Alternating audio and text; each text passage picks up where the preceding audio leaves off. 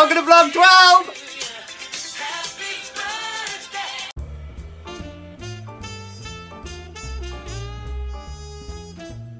Go shorty, it's my birthday on Wednesday. I can't wait! I'm gonna be 37. I know, I don't even look it. I'm having a huge party. You're all invited. Well, you're not. There is a guest list, but...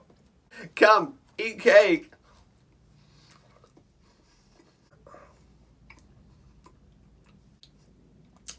Bear with. These are really good.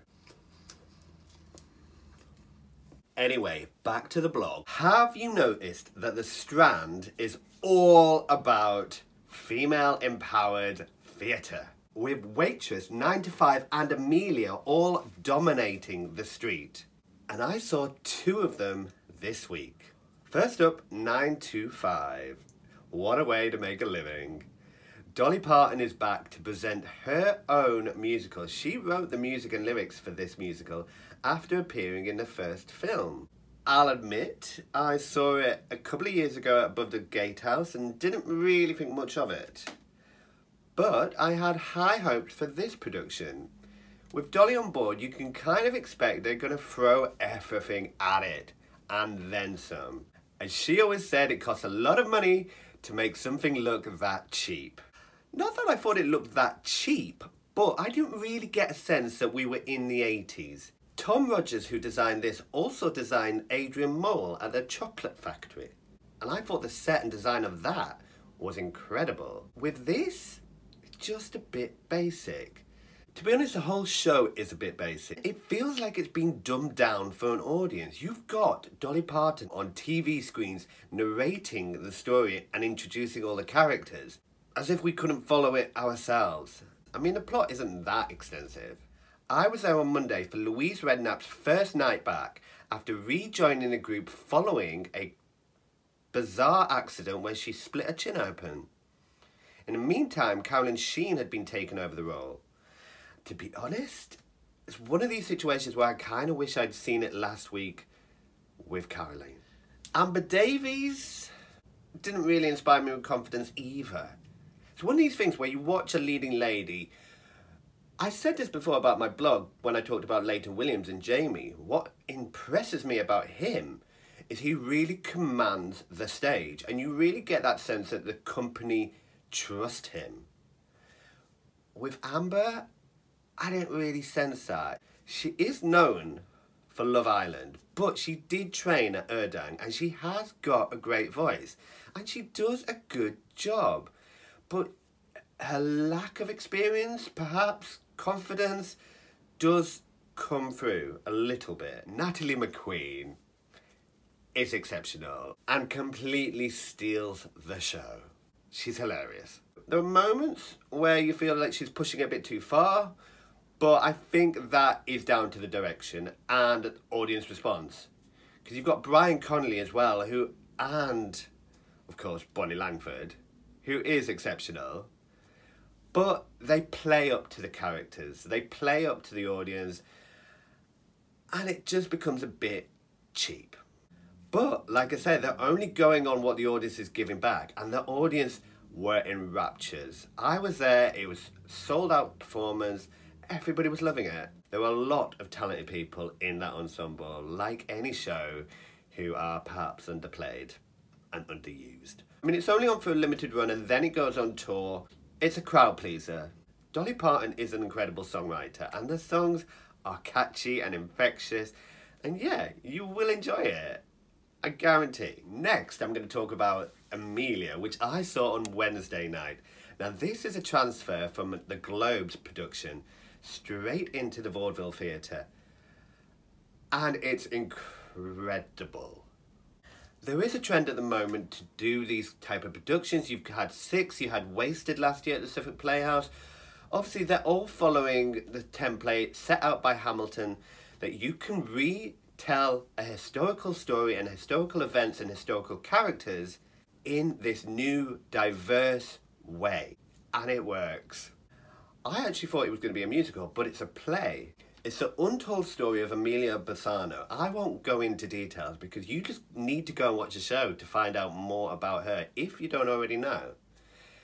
This is British theatre at its best. I loved it. If you're a fan of Shakespeare in Love or Blackadder, the humour is there in abundance. And what makes this production so special is that it's all female cast and an all female creative team. And they know just what they're doing. It's pitch perfect. It feels like a rally cry, a call to arms. Everything about it just makes you want to get out of your chair and raise the roof, because honestly, I was blown away. Definitely.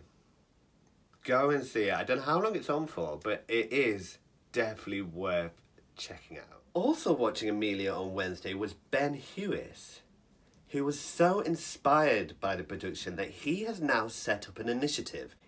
He is developing a scheme which will enable young women to see the production for free. By setting up a GoFundMe account, he's asking the general public to make donations which will all go towards funding these tickets for these young women. It's a brilliant scheme, and in the first day they had over £1,000. If you'd like to get involved and donate, have a look at Ben's Twitter page and also check out the link on my blog. It's a brilliant incentive to get young women to see this show so that they can learn and be inspired by the message of empowerment delivered in it. But I don't think it's restricted to just young women. This is a show that young men need to see as well, to be able to recognise when women deserve and need to take their power. This is a show for everybody, and I hope that this scheme will trigger similar ones to enable everybody to see this show. Sticking with women in theatre, the National Theatre has come under fire this week. Their new programme consists of 6 plays, all directed by men, with only 1 directed by female. A joint open letter addressing this has been drafted and written by 6 women. Stella Duffy, Jennifer Lund, Deborah McAndrews, Jennifer Toksvig, Shelley Silas and Anthea Stevens have all come together to write an open letter to the National Theatre to address this issue. On Tuesday, I was at the King's Head to watch Undetectable, a new play written by Tom Wright and directed by Ricky Beadle Blair. Now, the pair have worked together a couple of times, and most recently at the Park Theatre for My Dad's Gap Year. Now, this is a story all about intimacy and sex in a modern day gay relationship, and it's something that really interests me. I don't know if I've told you, but I'm a gay man and live in London, and I'm in this world, this ever-changing landscape of dating and intimacy and friendships with gay men, and believe me, they're complex. Now, this isn't the first time that the King's Head had tackled this subject. They've done it before with Five Guys Chilling and the Chemsex monologues. And this is a very similar story. It's a 2-hander set in just over an hour. The problem with that is they tried to fit too many topics and too many subjects into an hour. If you look at The Inheritance, there was a reason why it was 7 hours long. They managed to let things land and let things breathe and explore the topics fully. With Tom's piece, I just felt you were being given too much information, and it was a bit conflicting and overwhelming. And there were a lot of buzzwords just shoehorned in there. Felt like you were being given a lecture, which is very tricky because obviously the piece is very informative and there's a lot of information which he's trying to get across. Also, there were elements where I just didn't believe the characters. For a good writer, you need to observe how people talk and in certain environments. In this production, you've got 2 gay men who have been dating for 3 months. They've come home after a night of drinking, and this is a conversation that follows. What you don't get from these actors is the believability that they are talking to each other. They're very articulate. They know exactly what they're trying to say, which in general conversation doesn't really happen, especially not when you're drunk. For me, that didn't work, but there was a section which had a flashback where it came into its own and Ricky's direction came alive. The use of the lighting and the movement and the connection between the characters then was a lot more believable and really lifted the entire performance. There was also the problem of the nudity. There's a lot of nudity in this. For most of the show, they're in the underwear, and for moments, they're in less than that. And not that I'm a prude, but it is a bit distracting and unnecessary. The moments where I was actually more engrossed in the performances was during the flashback where they kept their jeans on. When they bared all, I just felt a bit distracted. As did the two women in front of me who literally made yummy noises. But it was nice to see women in the King's Head Theatre, especially watching a play about this. Because this is a problem with this topic. It serves, in my opinion, to educate and inform people about this whole world that they might not have ever experienced or encountered. And with this, it does attract gay men who perhaps already know all about that. And I'd like to see an audience come who don't know anything about it, because I feel that is how we all learn. So it's great to see women coming and watching and enjoying the penis. So on Wednesday was National Theatre Day. Not only did I manage to see Amelia in the West End, I saw a workshop presentation on the afternoon of a brand new piece of writing, also by an all-female creative and cast. Directed by Tori Allen Martin and written by Rebecca Wells, this was her first draft, and she was presenting it as a staged reading with a cast of 5 women, including Millie Thomas, who I talked about in my blog last week. Millie has worked at the Theatre 503 before and has had recent success with her one-woman show Dust, which transferred from the Soho Theatre to the Trafalgar Studios.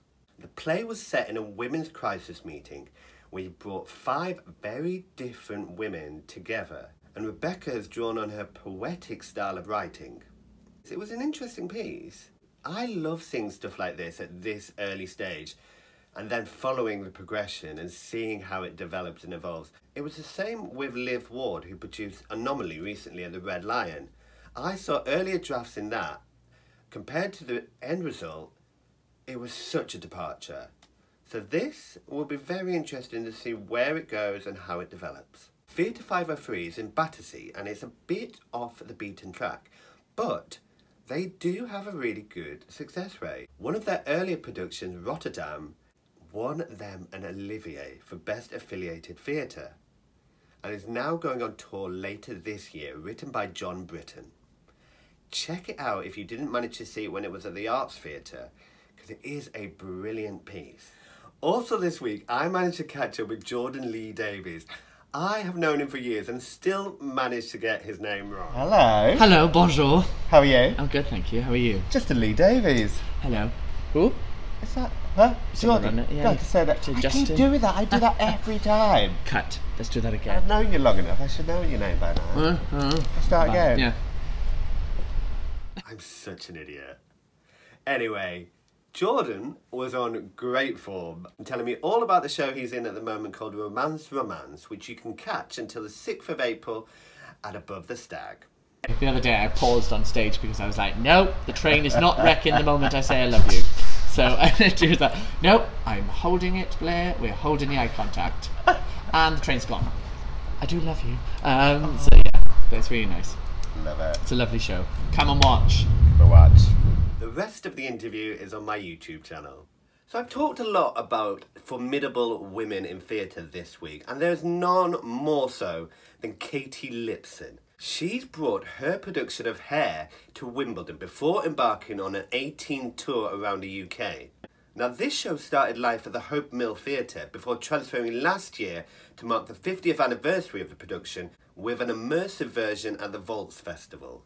And to say it's 50 years old is extraordinary because it feels incredibly fresh. Katie should be really, really proud. I don't know anybody who works as hard and as passionately as she does when it comes to producing musical theatre. And this production is really something special. It's something to be celebrated. Making his musical theatre debut is Jake Quickenden. You may be familiar with Jake from TV reality shows like I'm a Celebrity, Get Me Out of Here and Dancing on Ice. But it's easy to forget that he actually started out as a singer in The X Factor. He's now playing Berger, who was previously played by Andy Coxon and before that, Ryan Anderson. And he really can deliver. He looks incredible, goes without saying, but he can act and he can sing. And he commands the part of Berger.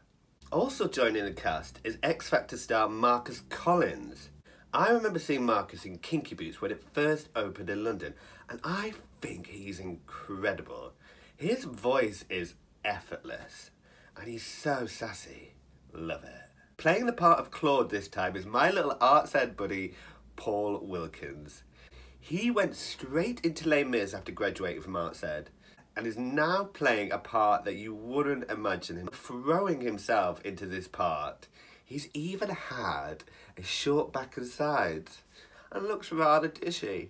The standout, though, for me, had to be Natalie Green. She's been with the production for all 3 versions, and she is incredible. I remember seeing her at Freedom singing Chandelier, and her voice is stunning.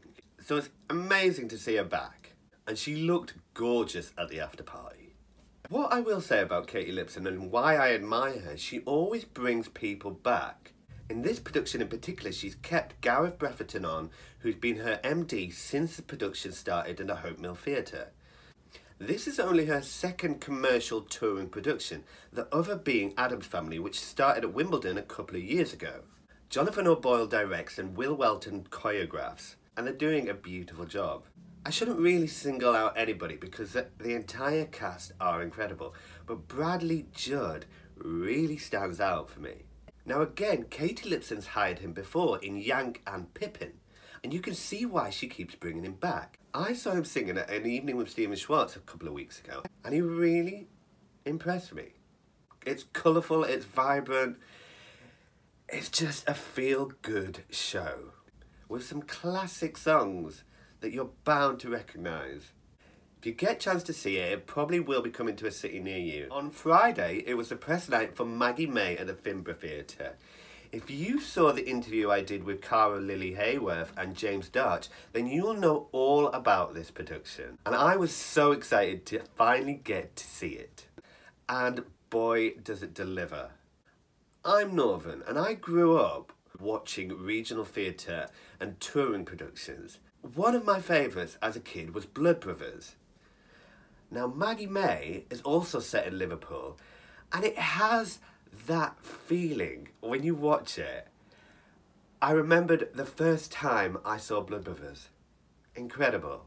Matthew Iliff has excelled himself again. I remember distinctly being impressed by his production of Burnt Park Boys at the Park Theatre.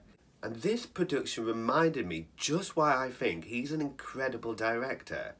He knows how to use a small, intimate space so that everybody in that audience feels a part of the production and you can see everything that's going on. His attention to detail, the set and lighting is beautiful. And you really feel invested in the show. And it's a great show.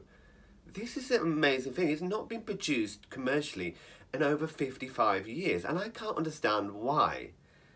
Because it's Lionel Bart, and it's brilliant. And Cara and James are beautiful together. Absolutely stunning. As, again, are all the ensemble. Everybody in this production is perfectly cast and brings it all together. If you saw the interview, James mentions about the choreography and how it just feels really natural and organic. And he's absolutely right. The way the piece flows and the way they move is is so natural. This is Fringe Theatre at its best, unearthing a hidden gem that's been lost by time. Honestly, I'm going to try and get to see it again because I liked it that much. Remember, if you want to check out my interview with James and Cara, it's still on my YouTube channel, and you can also listen to the audio version on my podcast. In huge casting news, Bianca Del Rio, the winner of Series 6 RuPaul's Drag Race, has been announced to join the cast of Everybody's Talking About Jamie, along with Faye Tozer from Steps. I'll actually be chatting to Later Williams later this week, so I can't wait to find out what he thinks. On Sunday, I was back at Zadar for Crazy Cox Presents the Music of Rodgers and Hammerstein, with Christina Beddington, Amara Okereke, Tim Rogers, John Tarsi, and Vicky Lee Taylor. Here are a few songs that they sang. Raindrops on roses and whiskers on kittens, bright copper kettles with warm woolen mittens, brown paper packages tied up with string. These are a few of my favorite things. Some enchanted evening, when you find your true love, when you feel her call you across a crowded room. I'm just a girl who can't say no, can't seem to say it at all. I hate to disappoint a beau, just when he's paying our call. For a while I act all cool, refined, sitting on a velveteen settee, longing to tell you, but afraid and shy. I've let my golden chances pass me by.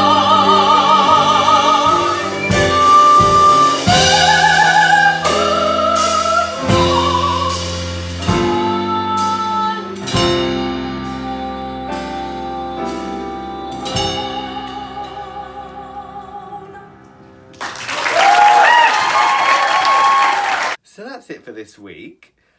I look forward to seeing you next week to tell you all about my birthday party. I'm going to leave you with this clip of Jake Quickenden and the whole cast of Hair.